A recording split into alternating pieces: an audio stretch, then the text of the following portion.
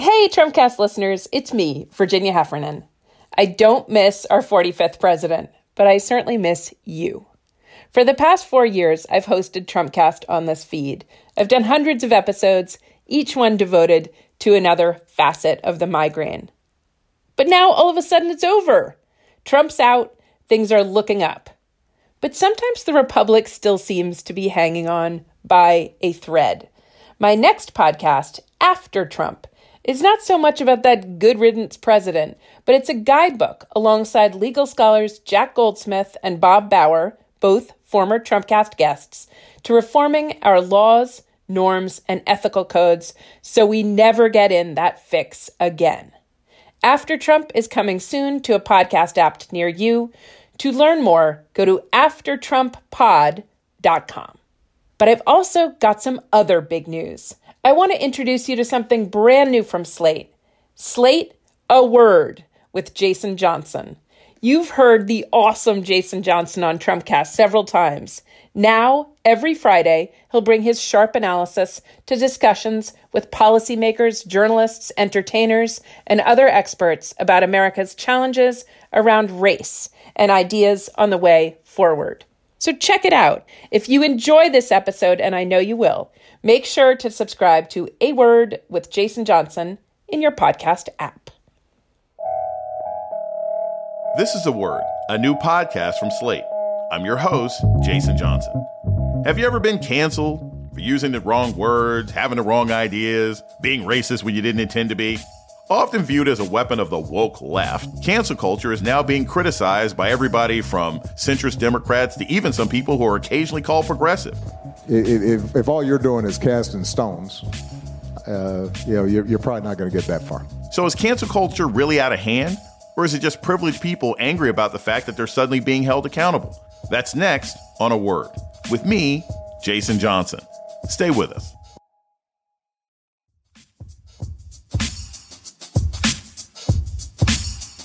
Welcome to A Word, a podcast about race and politics and everything else. I'm your host, Jason Johnson. If you spend any time on social media, you've probably heard of cancel culture.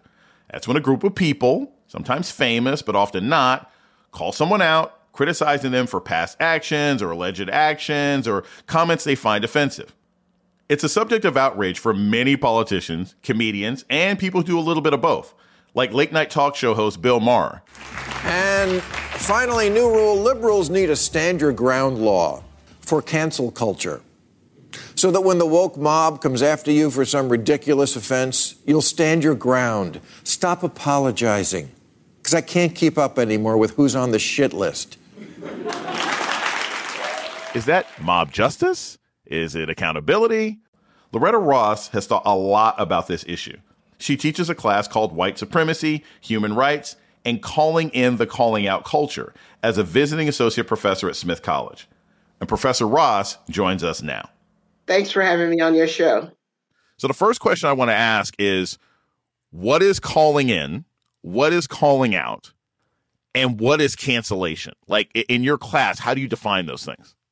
Well, a call out is when you publicly shame somebody, throw shade on them, humiliate them for something you think they've said or they've done or the way that they look. It's always done publicly, either over social media or in real life. But the point is to humiliate the person because you're seeking accountability. But I say, is that the best way all the time? Now, calling in is the opposite. You're seeking accountability, but you're doing so usually privately, and you're doing it with love and respect. So a calling in is a call out done with love. You have to act like you're holding the other person's heart in your hand, and you don't want to squeeze it too tight because you'd want somebody to treat your heart the same way too. Part of what can happen, Professor Ross, is that if somebody is called out, the consequences of that is the potential that they get canceled. So what is it to be canceled? Well, people get canceled all the time. Because they've done stupid things. And whether or not they deserve to be canceled. I asked the question of, should we ever watch Bill Cosby anymore? Even though he did things that were horrible and he's in prison for them. But at the same time, I have to acknowledge, if it came on, I'd watch the show because there's a whole ensemble of cast members and stuff. But if he produced something new right now, probably not. We have to nuance these things because you have to be able to see that it takes complicated people to produce complicated art. And I don't want mediocre people producing mediocre art because I'd be bored. And so nobody's perfect. But when you are threatened with cancellation, actually there's a recovery process you can engage in. And that is first acknowledge that you've done something wrong. Own your stuff. And then make reparations for the harm that you've done. And then figure out a way not to do it again. So everybody makes mistakes. The people that I call out are the people who make mistakes and then won't admit they made a mistake. In fact, they double down on it and then they do it again. But if you make a mistake and you want to do better and you admit you've done harm, then I'm going to call you in. Here's what's interesting about this, and I am a skeptic of cancel culture. I mean, to me, cancel is the term cancel. It comes from television. It's like, okay, this show is canceled. It's never coming back. But if people can come back, are they ever really canceled or are they just facing consequences? Well, first of all, we don't have pillories and stocks and duels anymore, so you can't actually permanently cancel somebody like Alexander Hamilton got canceled, you know? Sure. But then there was a play made about him, so was he really canceled? The point I'm making is that powerful people who have a large platform rarely are going to suffer from being canceled because they're still going to be rich, they're still going to be powerful, and they're still going to have a platform. So I even question whether that's a working strategy for us who want to hold them accountable. But we can, in fact, engage with them. But the most people who get canceled are most vulnerable people because most of the punching in the cancel culture is punching down, not punching up. And nobody actually complained about the cancel culture till the people who were previously being punched started punching up. And so it's a real question of how we have to nuance this. I think that though most people who make mistakes, and that's everybody, is capable of redeeming themselves if they choose to. But you have to be able to look your mistakes in the eye without shame so that you can say, I can do better. And I'm one of those people that's going to help you do better. We've now reached this point where, and I'm curious where you see on the origin of this. The people who primarily are concerned about cancel culture are powerful libertarian and or conservative white people, right? You hear your Bill Maher's complaining about cancel culture. You hear your Milo Yiannopoulos, your Jim Jordans. It's almost as if they have co-opted concerns about cancel culture as a way to defend themselves so they can continue to be hostile to people.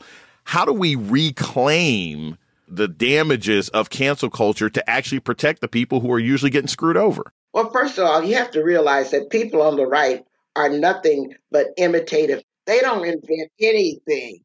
They try to co-opt civil rights. They try to co-opt women's rights. They try to co-opt the whole calling in, calling out thing. They just steal stuff and they try to rebrand it as if they're the primary victims of all this stuff. And I'm calling bull on them. First of all, because you ain't that original. And in fact, the whole cancel culture comes from the right. I mean, do we remember them protesting the Passion of Christ or Harry Potter, or even going back earlier, saying that we couldn't teach evolution in schools, and going back even further? I mean, do y'all remember all the witch trials? I mean, so get off my last nerve talking about now you're the victims of a process called white supremacy that you put into motion. I don't even give them any brief on that, but I do wish they'd be more original and come up with their own strategies instead of Elvising ours. If someone today is saying, I'm afraid I'm going to be canceled. I'm afraid that you know, if I wear a T-shirt by this band and I'm on Instagram and we find out that band did something wrong later, then I'm going to be canceled. What do you say to that person who lives in fear of cancellation?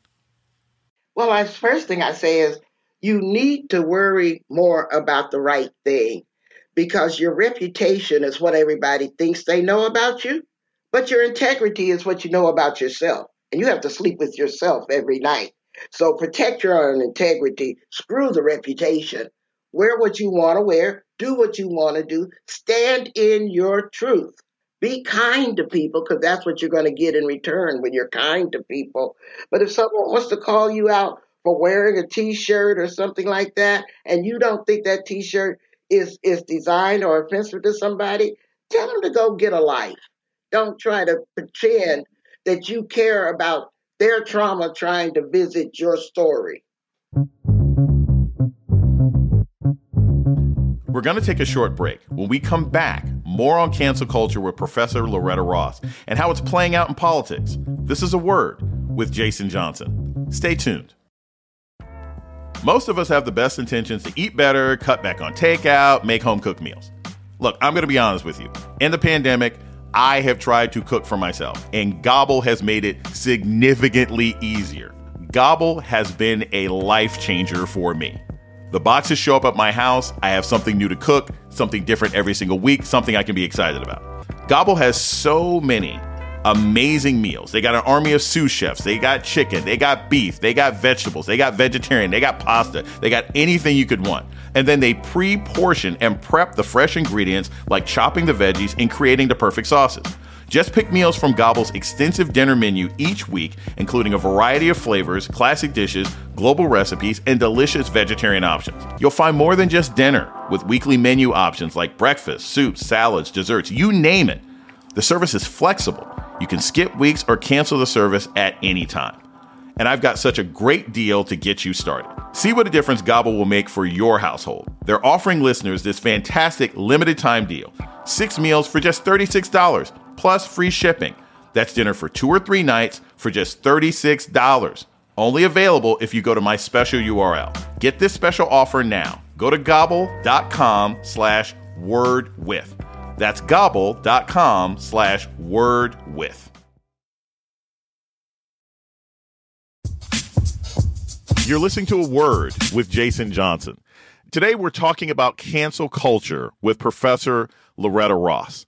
So this is something that hits me personally, and I've read about hits you personally as well. People who have been direct victims or someone has tried to come after them and cancel them. We've seen Republicans, celebrities, and power brokers sometimes attempt to call out individuals with bad faith outrage in order to cancel them. How do you deal with bad faith calling out? Well, the first thing you have to do is let go of your short fuse. Don't believe every call out. You have to do due process. You have to find out if what somebody is being accused of is actually true. You can't just jump on like a anguish, road rage mob and just start canceling people just because somebody you trust told you to. Now, bad faith actors, they get on my last nerve, and that's why you rarely see me appear on all these right-wing talk shows. They keep inviting me because they do not want the truth. They want a gladiatorial combat thing. And, I've deprogrammed people in the white supremacist movement and the Klan and the militia movement. And it's really important to make sure that you do your research on these people, find out who they are, so that you can meet all of their lies with facts if you choose to engage. But I choose to deplatform them. I won't go on their shows. The last time I was on a right-wing show, Laura Ingraham kicked me off for calling her a racist, so I don't do it anymore.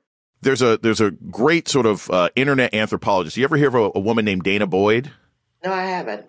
So she was like an early internet anthropologist. She wrote about Facebook. She wrote about MySpace or whatever. But she talked about the concept of drama. What she said is that drama means it's performative conflict. And the internet sort of thrives off of performative conflict. People want to publicly disagree, right, in order to seek validation, in order to seek that attention. How do you deal with the fact that for many people, they want to have public conflict because that is where their power comes from? Well, first of all, we're all acting like the unpaid interns of Google and Facebook, because every time something reaches 1 million clicks or 1 million likes, they just made $500,000. And so they're going to keep cultivating this road rage of the internet kind of stuff because it makes them a lot of money. I feel sorry for people who apparently lack affirmation in their real lives, so they seek it through strangers over the internet. That to me is a psychological problem. That isn't just, social media has a problem. First of all, these young people aren't fooled. Old people like me, we get fooled. We'll fall into a QAnon conspiracy theory. But the young people I teach in college every day, they said we don't believe 90% of what we see on the internet because we know people are lying. And so there's a real perverse, inverse kind of thing happening with the amount of engagement the people are demonstrating and how much they actually don't believe. But we're in, I hate to use this word, a neoliberal capitalist system that has an attention economy going. And they are competing for people's attention. And don't nothing grab your attention like watching a train wreck. I really ask people all the time, how does walking around with a short fuse really work to bring you joy? Aren't you just a permanent fight, always looking for a place to happen? That has to be a very miserable way to be in the world. And don't you have somebody that can love you who actually knows you? Instead of these strangers over the internet whose attention is so fleeting that they'll forget about you the minute the next controversy comes up. I mean, it's a very sad place to be if that's all the attention you can get. We're going to take a short break. When we come back, we're going to talk more about cancel culture, what to do moving ahead with cancel culture, and what it's going to mean for American politics and in particular young people going forward. That's ahead on A Word with Jason Johnson. Stay with us. You're listening to A Word with Jason Johnson. We're talking about cancel culture and what might replace it with activist and Professor Loretta Ross. Professor Ross, to some people, focusing on cancel culture seems misguided. It sounds like asking people who experience discrimination and even violence because of their identities to be worried about whether privileged people will get their feelings hurt or not. You know, is even focusing on cancel culture a good idea? Are we like losing track of what's important by focusing on kind of what's a social phenomenon? I think we need to pay attention to the underlying instances of racism, sexism, white supremacy, transphobia, homophobia. We know the buzzwords because those are the drivers of oppression. And the problem that I have is that in our human rights movement, which is job it is to end oppression, we spend too much time treating it like it's a public therapy space. You know, this is not what the human rights movement is supposed to be about. So yes, it is a bit of a red herring to worry about the cancel culture or the call-out culture. But the reason I'm concerned about it as a human rights activist is because it determines the effectiveness of us building power to fight fascism. And if we're a circular firing squad turning on each other instead of to each other, then this is going to limit our ability to take on the real opponent. One of the things that's really impressive about your background is you're a human rights activist. You've been doing this work since the 1970s. You were mentored by C.T. Vivian. Tell us a little bit about your work with de-radicalizing Nazis.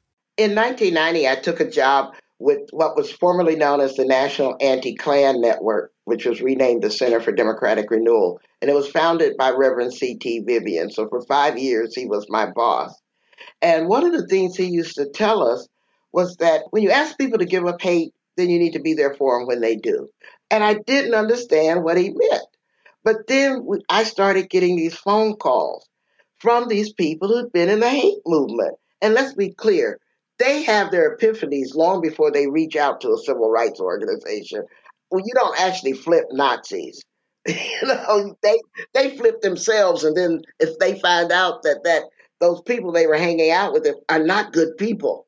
And so that's why they come to us. It's not like we go inside and flip them. Don't believe Hollywood. And so it's wonderful work. But Reverend Vivian set the pace for us because he said he started the National Anti-Klan Network after 5 anti-Klan protesters were killed in North Carolina in 1979. And he was very serious because he had been an aide to Dr. Martin Luther King. And he was serious about passing that legacy on to younger people like me, that I'm trying to now pass it on to young people like you, that there's an effective way to beat back hate, and that's with love. And that I'm talking about radical love. I'm curious what your thoughts are on this. You know, if there's somebody who has a real fear of being canceled, it would be someone whose past was with a neo-Nazi movement. So what you're saying is, if that person can be de-radicalized, are you saying there's hope for Trump people, that Kellyanne Conway, should we be embracing them with radical love, or should we still be canceling them? Because I don't want to see Kellyanne Conway on Dancing with the Stars. I think she should suffer consequences for working for Trump, but you seem to be suggesting that there might be something else we can do. Well, it again depends on how far they're willing to own their stuff. If Kellyanne is going to double down and talk about her support for Trump like it was a good thing that she did, she hasn't repented yet. Right. Has she? Right. So it really depends on what they do. Now, of course, the 74 million people who all voted for Trump, they're not all Nazis. They're not all racist. They're not all sexist. But they were willing to be next to and support a racist, sexist dog. So that says a whole lot about them. Mm-hmm. But again, are they willing to own their stuff? Are they willing to say, I made a mistake, I was fooled, I was manipulated, I did wrong, I caused harm? Then I'm going to be willing to have that conversation with you. But if you double down, then I'm going to use the same tactics I would use on you, that if, you were in a hood, because I understand they don't all wear sheets. I know what the opponent looks like. I spent 5 years intensely studying the white supremacist movement. That's why I teach about it now. I know what they look like. If you're willing to repudiate them, then I'm willing to give you the benefit of the doubt. And so progress might be in the form of sitting down with former Trump supporters and saying, look, are you willing to have this conversation about how Donald Trump has damaged people? And if you can make that realization, then maybe we can sort of invite you back into the world of humanity. Are you saying we should have that sort of, I don't know, a truth and reconciliation committee with some of these people? You think that's the way we should go? Well, truth and reconciliation doesn't work without justice and accountability. Mm-hmm. It ain't just forgive and forget. Right. It's about being accountable for the harm that you've done and actively working to undo that harm. I want to close with this because I think it's important. I saw you do an interview where you said, look, we're going to be in a class and some of y'all need to realize that you don't have a right to not be offended. And I think the core sometimes of cancel culture is people saying, I'm offended that you have this opinion that I don't like. And I think the mere existence of that opinion means that you should suffer financial or political consequences one way or another. And I hear you sort of argue. It's like, look, no, we have to live in a world of difficult opinions. How do you get it into the minds of people who have been marginalized that, hey, look, just because that person is homophobic, just because that person is racist, just because that person is anti-Semitic or anti-Muslim or something else like that, it doesn't mean they have to be canceled. How do you find that space? Because these people have a legitimate complaint, but you also can't live a life where you're free from people who don't like you. Well, it's not the job of people who are the victims of hate to see about the healing of the haters. Mm-hmm. That is not their job. Their number one job is to take care of themselves. Because when they're constantly being stabbed in the same wound, there's no healing possible. But I'm saying that there are those of us who can be bridge builders. Mm-hmm. There are those of us who can be truth tellers and witnesses. There's a lot of different roles you can play in the calling out continuum. And the one that I think I need to bring into this conversation is a concept by Sonia Renee Taylor, where she talks about, I'm not calling you in, I'm not calling you out. In fact, I'm calling on you to be a better person. That's an intermediate step. And my favorite calling on sentence is when somebody says something that I just don't think they should be saying. I just look them straight in the eye and say, I beg your pardon. And I just let it lay there while they review in their heads what they just said and whether it landed the way they wanted it to land. Mm-hmm. And so you don't have to call in. You don't have to call out. You can just call on them. And then if they want to double down, you walk away. You decide that that's the person I'm going to work around instead of the person I'm going to work with. Loretta Ross is a longtime activist and a visiting scholar at Smith College. Her upcoming book is titled Calling in the Call-Out Culture. Thank you, Professor Ross. Thanks for having me on your show. And that's a word for this week. The show's email is a word at slate.com. This episode was produced by Ayanna Angel and Jasmine Ellis. Asha Saluja is the managing producer of Podcasts at Slate. Gabriel Roth is Slate's editorial director for audio. Alicia Montgomery is the executive producer of Podcasts at Slate. June Thomas is senior managing producer of the Slate Podcast Network. Our theme music was produced by Don Will. I'm Jason Johnson. Tune in next week for A Word.